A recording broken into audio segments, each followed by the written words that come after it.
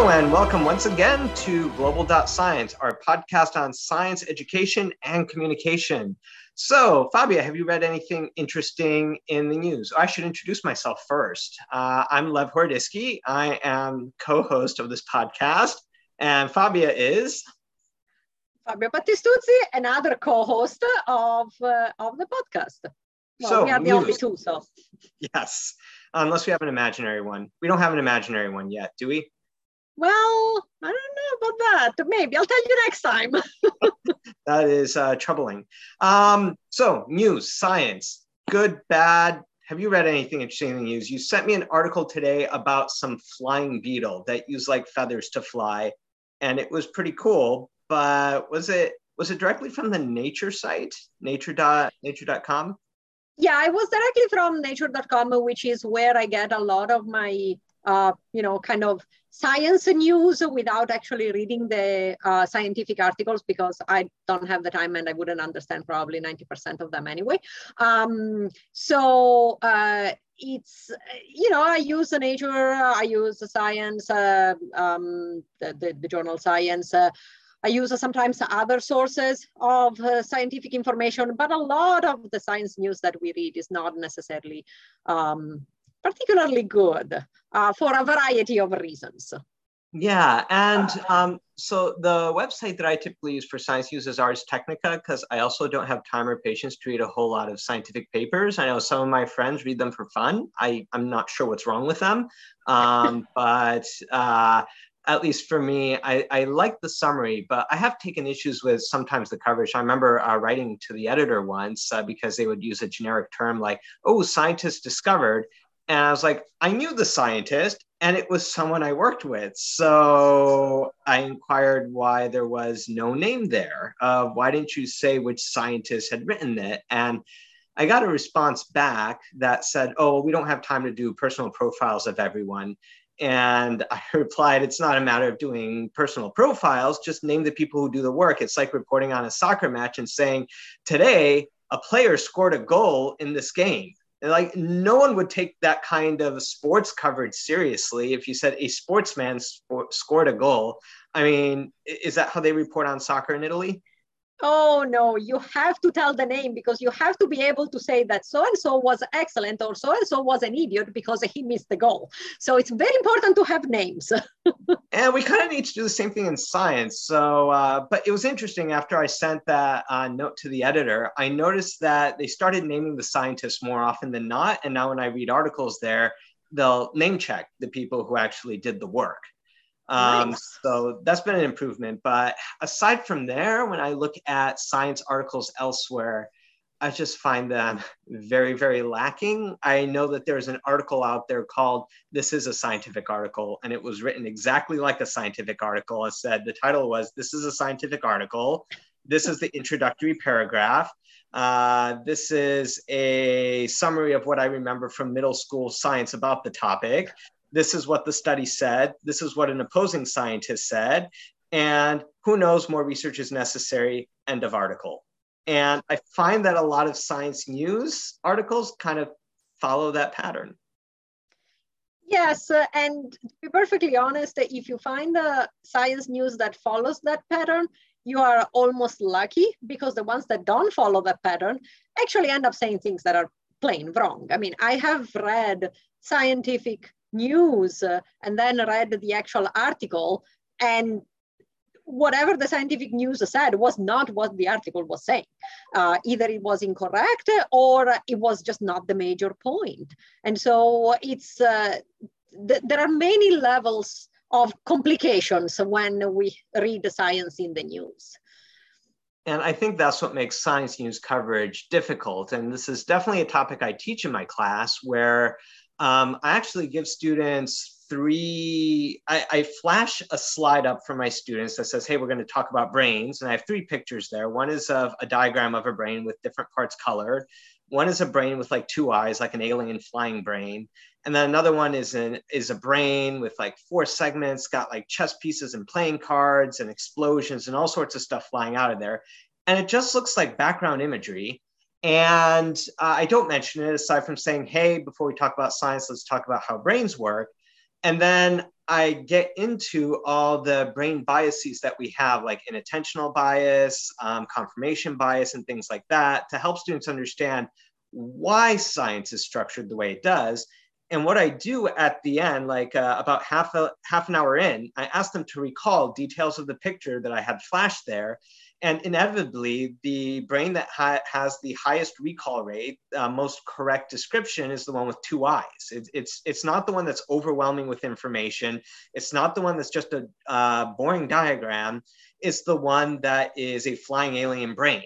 And I use that to teach students that sensational information is what our brains retain really well, and correct information or bland information or overwhelming information are ones that our brains do not transmit very well from brain to brain or just recall over time. And I got that out of a psychological study that I was reading.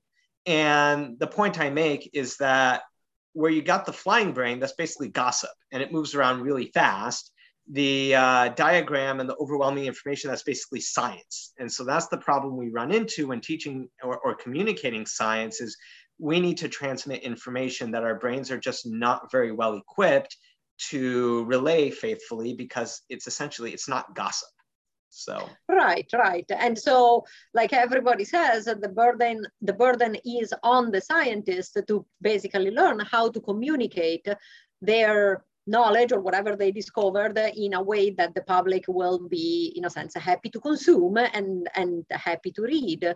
Obviously, there is a language barrier, a style barrier in the way we communicate, and honestly, in part, is also sort of a training barrier, because scientists often are not trained to communicate with the public, and so it's something that we have to learn, right? exactly. And I think this would be a good time to introduce our guest today, Dr. Steve Desch, who is, I like to refer to him as my totally real professor friend, because you didn't believe that he was real and that I was talking to him during the pandemic when I was alone in your house for like 3 months. No, but to be perfectly honest, it's because you were also talking to my squirrels for 3 months. And so I had a reasonable doubt. So Steve, welcome to the show. As you can see, it's it's a bit insane. Thank you. Yeah, that's okay. I was just storing away my nuts. Oh. All right. So we're interested in talking to you because you actually work on communication and science for fun. And right before we started recording, you said that you do it poorly. Right, I do. I wasn't trained at all to communicate to the public, and I think that most scientists aren't. And I didn't really appreciate how much of an obstacle this is. I understood that there's a barrier, but I never appreciated until recently just how much is incumbent upon the scientists themselves to figure out how to communicate to the public. And maybe I'm an idiot for not realizing that sooner, but the movie Don't Look Up prompted this thinking in me, and it made me realize we need to understand how the majority of people understand information, kind of like the psychology that you were alluding to. Yeah, and you wrote an article about this for Slate, slate.com, about this problem that scientists, that the movie did a good job of skewering the political and media environment in which the asteroid conversation was taking place, but also did a pretty good job of skewering the scientists and the academic establishment for being unable to communicate the urgency of the threat very effectively. Yeah, that's right. It did. And that's what I said in the article for Slate. And I don't know if that was the intent of the filmmakers. Even reading the production notes, I understood this is clearly about climate change. It's about the inability, for the communication to happen between the scientists and the public about how severe the threat is. But it's a little bit not explicit that the scientists share some of the blame. And it occurred to me throughout the movie that they were always admonished to get media training and figure out how to get their message out. And They did evolve a little bit. They tried, they learned, but they never really understood that this was something that they had to devote themselves to do to change their own behaviors. So what prompted you to actually write that article and start engaging in this public communication? Yeah, that's a very interesting thing, that Slate has this relationship with a few places, including ASU, the Future Tense initiative, and they were looking for scientists to write articles like this. And so every once in a while, I will get asked to write an article. Usually it's about aliens or movies about aliens, movies about space. So I wrote one on Mars attacks. I wrote one on Arrival. That was the first article I wrote that got me into nice. I like that movie. It's a great movie. It's a real head scratcher. And that movie and a few others made me think hard about how the information, in that case, it was the information that we're not alone, that aliens exist. Mars attacks, that the aliens are kind of jerks. And other movies that make you think, how is information digested by the public? And another article I wrote for Slate was about Oumuamua, this interstellar, let's call it a comet because it is not a spaceship, but that's another instance where a scientific fact has to be communicated with all its nuance to the public, and it's done pretty badly. What's the nuance that's typically lost when we transition from talking amongst each other to talking to people who are not scientists? Right. I think some of the basic tenets of science are missed. So as scientists, we're trained to understand that you have hypotheses and you can disprove hypotheses and you can never prove anything. And we're used to that. That's the way science works. It's the crucible. You burn away everything that just is obviously not true. And what you're left with is maybe true and maybe not. And that's just how we deal with it. But that's not how the public thinks about things. And another aspect is just the numeracy. So in that movie, Don't Look Up, Leonardo DiCaprio expresses the fact that there's a 99.92% probability that this asteroid will collide. And the reaction is, oh, so you're saying there's a chance that it won't. And so it leaves room for wishful thinking. Most people just don't, intuit numbers in the same way or understand risks and probabilities in that same way. So these are some barriers to communication. And I think we see this also when we teach our students. So I know that one of the things that I see a lot, my students, they usually do a final project and, they have to write their paper on whatever data analysis they did. And so often they tell me that analysis X proved that, and the word proved is the one that I always cross off. It's like, no, you didn't prove anything. Right, that's the scientific method, and we've learned not to do that, and we're always struggling to get a better approximation of the truth. But people want to know whether it's safe to eat eggs or whether it'll give you high cholesterol. They don't want nuance. They want to know how to incorporate that information into their everyday lives, and they don't have time to think too hard about it, and that's understandable. I think that's been especially problematic with the COVID pandemic, because all these nuances end up getting lost when you're trying to make very rapid decisions, because a lot of, like you mentioned, science is a crucible. It burns away the things that are definitely untrue and leaves something that's probably true, but it may not be the whole truth. You may need to burn away more of it before you get at that one grain of truth. And usually we have the luxury of time to run through those experiments and burn down to that kernel of truth. But with the pandemic, we weren't able to do that. We had to make decisions in an information sparse environment. That's actually something I'm working on in the Greenworks project for Science Voices, getting students to become familiar with making decisions in uncertain environments, slowly going from the most certain scenario to the most uncertain scenario that requires the most drastic action the quickest. And the students have difficulty coping with the fact that you may need to make a decision, even if you don't have all the information. And that means you're going to make mistakes. Yeah. I mean, the pandemic is a perfect example, obviously. And, the issue of masks, do they work? Do they not work? And that's not a binary answer. They have an effect. You can quantify it with some uncertainty, and all that has to be communicated. They do reduce the transmission. It's not enough to guarantee you would be safe, but it's definitely enough to prevent the virus from running away.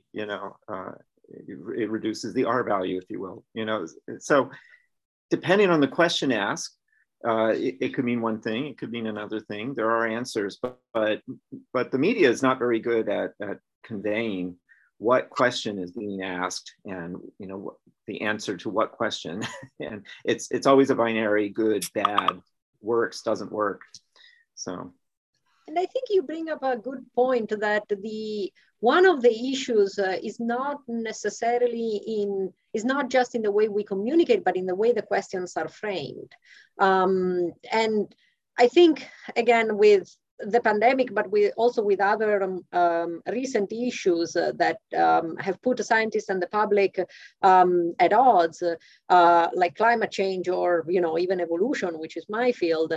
A lot of it is these kind of issues expose the frustrations that both sides feel. The public that wants answers and feels like the scientists cannot give answers, and the scientists that are trying really hard to give answers, but we are constrained by what we can do with our tools and the uncertainty that is around the knowledge. And so framing questions in a way that would help sort of bridge this gap of frustration might actually be a good idea. The problem is that it's very difficult to do, I think. Yeah, and I share the frustrations you have about the way articles are written. And the first thing I, as a scientist, want to know when I read an article is who did this study, and do I know them? Am I familiar with their work? Yeah, and I feel like, well, maybe that's just me wanting to know the score, if you will. But then I thought about it. I was like, no, it's just basic journalism, right? The who, what, when, where, what. How can you write an article with the who? But I think another aspect is the why. Like, why was this research done, and what was the question that motivated it? Because unless that is conveyed, you don't have context to understand how significant the study is, or does it negate something else? Well, no, that was a different question they were asking. That would help a lot. I like that you mentioned the context, because that's not a way I had previously thought about scientific or news coverage of science. And I think it's critically important. And what can we do to better instill that context? As scientists or as people writing about science? I'm wondering both, because and I remember having a conversation with a journalist and expressing frustration that science coverage was so bad and saying like it's the journalist's fault. And I remember sitting in on a talk somewhere. It was a conversation between journalists and scientists, and the journalist said, you have to do more, you have to do more, you need to convey more information. And I wanted to ask the question, I may have asked the question, like, how much more do you want us to do? Do you want us to do 50% of the work, 60, 70, 80, 90% of the work? If we're doing 90% of the work to communicating our information to the public, what exactly are you doing? And when I was talking with this, she was a former journalist, and what she had mentioned was, she told me, think about the journalism profession, that it is a business, and most of it's a business that requires clicks and attention to get money. And what are the things that will get clicks and attention? It's typically going to be business, and it's going to be politics. Those will get the most attention, the most money. So as over the decades, as the coverage has shifted in that direction, it's moved away from basically any other field. And so you end up with journalists that are on the science beat, but there's no money there because all the money is in politics and business coverage. And so can you really blame them for not doing a good job if those departments are underfunded? Yeah, that's an excellent point. And I don't think I can solve the business model for the dying field of journalism. It's pervasive. Even the politics beat is underfunded. All I can do is say what I think would make a better article. And I know when I have to write my own scientific articles to my peers, and when I write proposals to try to get money, or when I tell a student how to write a paper for their class, the thing that is usually lacking is better context, better background, and better framing of why am I doing this? And you have to start with that. Why am I doing all this math? And it's just too easy to get caught up in the details of the math, of the model, of the experiment, of the observation, or whatever is the hard work that the scientist is doing. And it's easy to lose sight of the context. Why did we go to the telescope to look for this thing? Why did we put this acid in this beaker? And what were we hoping to answer? What question were we hoping to answer? There's always a question, and a paper, a proposal, or an article about a paper, or an article about an experiment is always better when that question is posed and asked. And maybe it isn't fully answered or something. A lot of science is incremental, but that's fine. At least you know which direction we're heading and you have that context. So I think that because science has a lot of hard parts in it, I just think a lot of people give up. And they're like, oh, I could never program a computer like this. I couldn't work in a lab like this. And I just think the whole thing is hard, but it isn't. It's always at its heart a question that anybody can understand. It's, at some level, anybody can understand almost any of these questions, but they have to be posed like that. And somebody has to communicate that. And that should be what most of the articles about. And who did it? I completely agree. And I think that is the way, that is the connection point between a scientist and, somebody who's not a scientist. At the end of the day, we all have questions. And that is what we can use to connect with each other. Right. Yeah. And I think it would remove some of this stigma. Science is often portrayed as, received wisdom coming down from the hill, the guardians of knowledge or something have bequeathed this to the public.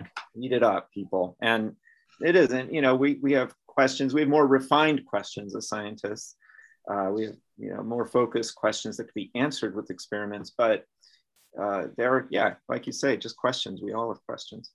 Yep.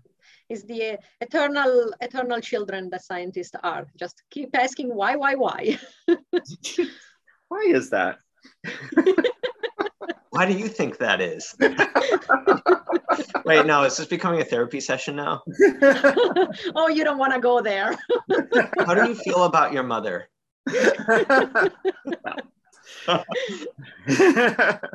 So I'm wondering if there is a different approach we could take. If journalism funding is kind of slashed to the bone, there's not much money for science coverage. And I do like the coverage that Ars Technica does, because what they do very well, I think, in their science coverage is they do talk about the framing question and why was this study done and what are the implications.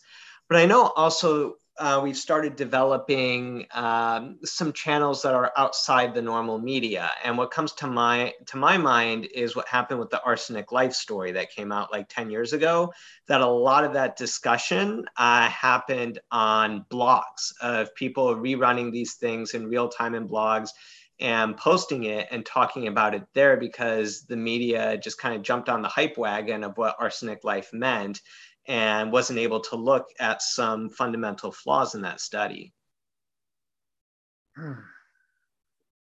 Well, yeah, I mean, rumor travels around the world before the truth can get its boots on. And there's definitely economic pressure to have sensational news. And arsenic in life, it was like 2008, but since then there's been phosphine on Venus and Venus. It never ends. I don't know. These pressures are always going to be there. All I can say is people who are serious about the craft and are serious about communicating and teaching the public need to provide the context.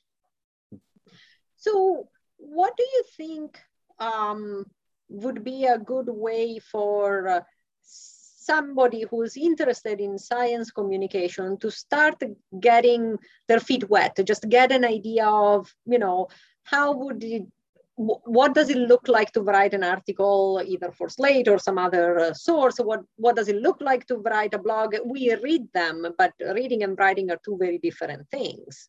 Mm-hmm. I don't have all the answers, but I do think that I've seen a difference in the articles that I've read, that I know they talked to the scientists and when they just haven't. And I've written material and it's been talked about in the press. And sometimes the person has contacted me and they ask good questions, and I'm usually happy to take the time to explain it and answer even their follow-up questions. And it's very annoying when somebody writes about our work and hasn't even written me or asked about it. So that's the first thing. Scientists just love to talk. So hence the podcast. Yes, hence. So that's a really good starting point. And I think that I don't know, I can speak for all scientists, but I've spent sometimes a long time providing a lot of context about why I was doing this work and how this other result fits in, and so avail yourself of those resources of people who are willing to talk, and there's always somebody willing to educate you on the nuances of that particular science topic. But I do think that there's a role for just journalistic skills, and I think a lot of scientists lack this, just the ability to frame the story and answer those who, what, where, when, why sort of questions, and make it into a story. Sometimes scientists aren't as good at that as they should be. So yep.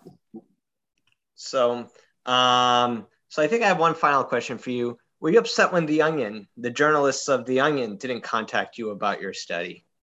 You're, I think, my only friend who made The Onion, and I think is that a higher honor than a Nobel Prize? Yeah, I'm going to take it. Yeah, we wrote an article, and this came out in 2016. I was alarmed about climate change, and I thought that there should be some sort of research into ways to prevent ice from melting in the Arctic. And just as a thought experiment, we talked about it in this article, put some numbers to it, like how you could pump water and keep it from and help it freeze over the winter so it doesn't thaw as much in the summer. And it did provoke a lot of discussion, and it had the effect I wanted. I talked with a lot of climate scientists who realized that, yeah, we can't just have a taboo about talking about these things because the climate's changing too fast for us to just pretend CO2 levels will go down, So it was provocative, it was good. But yes, The Onion wrote about it, and it was the Voices of America responding to the question. I wasn't named, but it was clearly us because it was about scientists at Arizona State.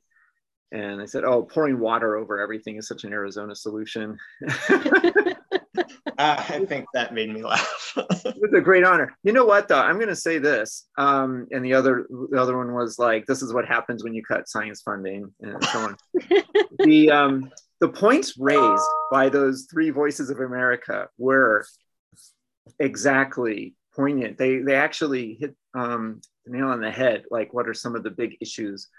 Why this looks like ridiculous science? And it was some of the smartest responses I've seen anywhere. So yeah, it takes a lot of intelligence to make good humor, and The Onion is really good humor. Yeah. So I didn't mind being lambasted in the Onion. Yeah, and those are usually the ones I read because it's basically 3 sentences that cut right to the meat, right to the heart of the argument.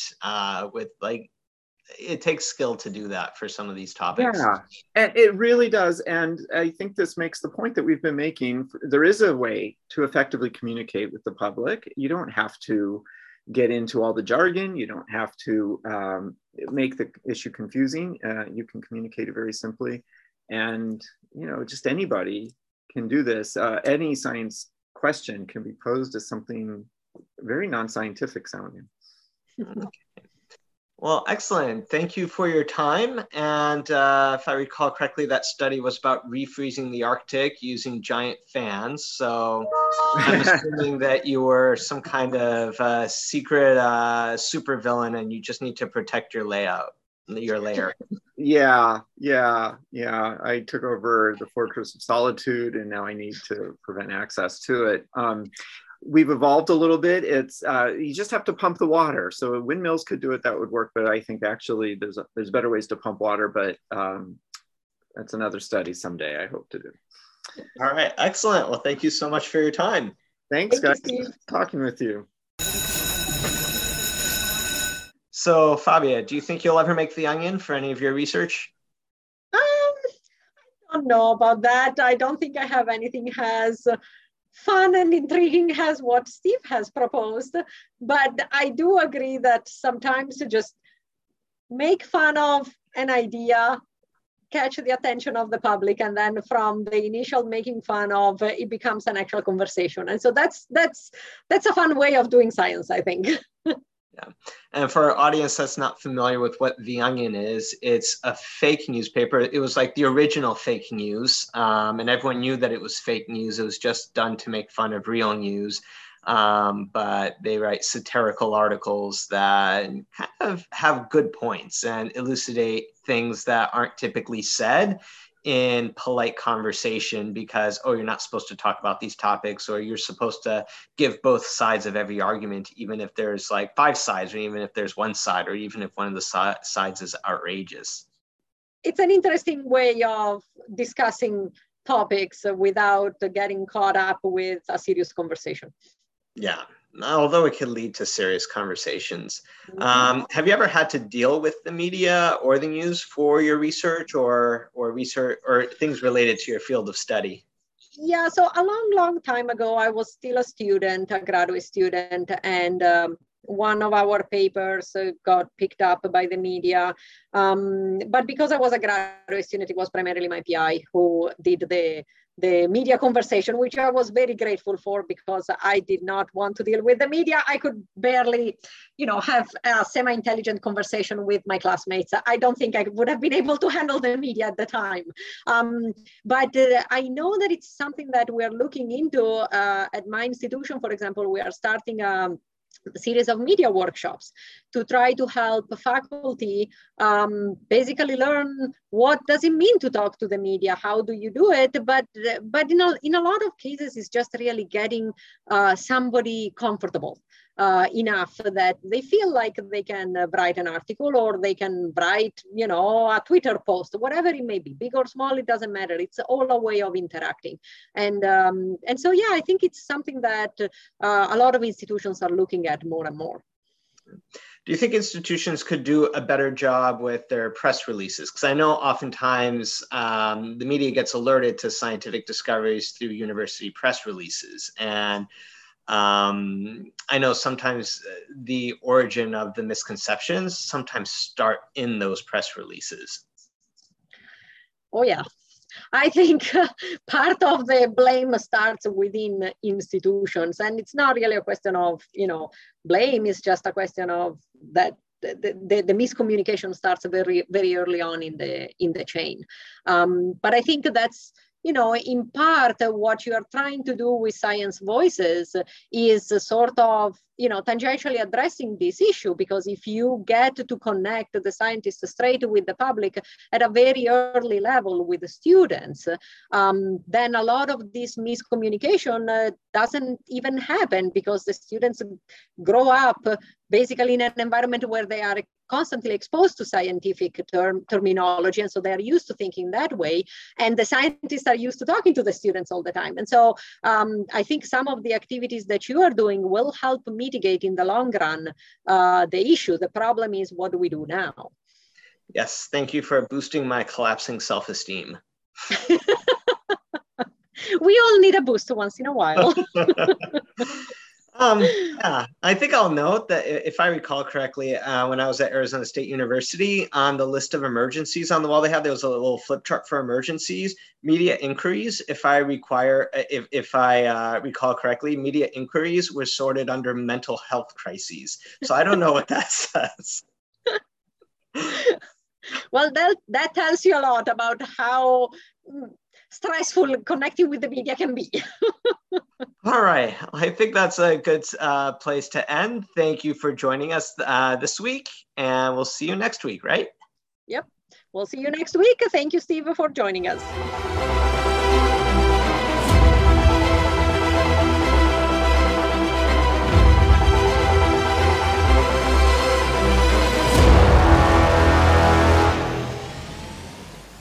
Music for today's episode is Hybrid Trailer Epic by Alex Make Music from Pixabay.com. Because I forgot to mention it, Steve Desch is a professor at the School of Earth and Space Exploration at Arizona State University. You can read more of his work at slate.com/author/Steve-Desch, DESCH. Global.Science is a production of Science Voices, a U.S. nonprofit. Please give us money at www.sciencevoices.org.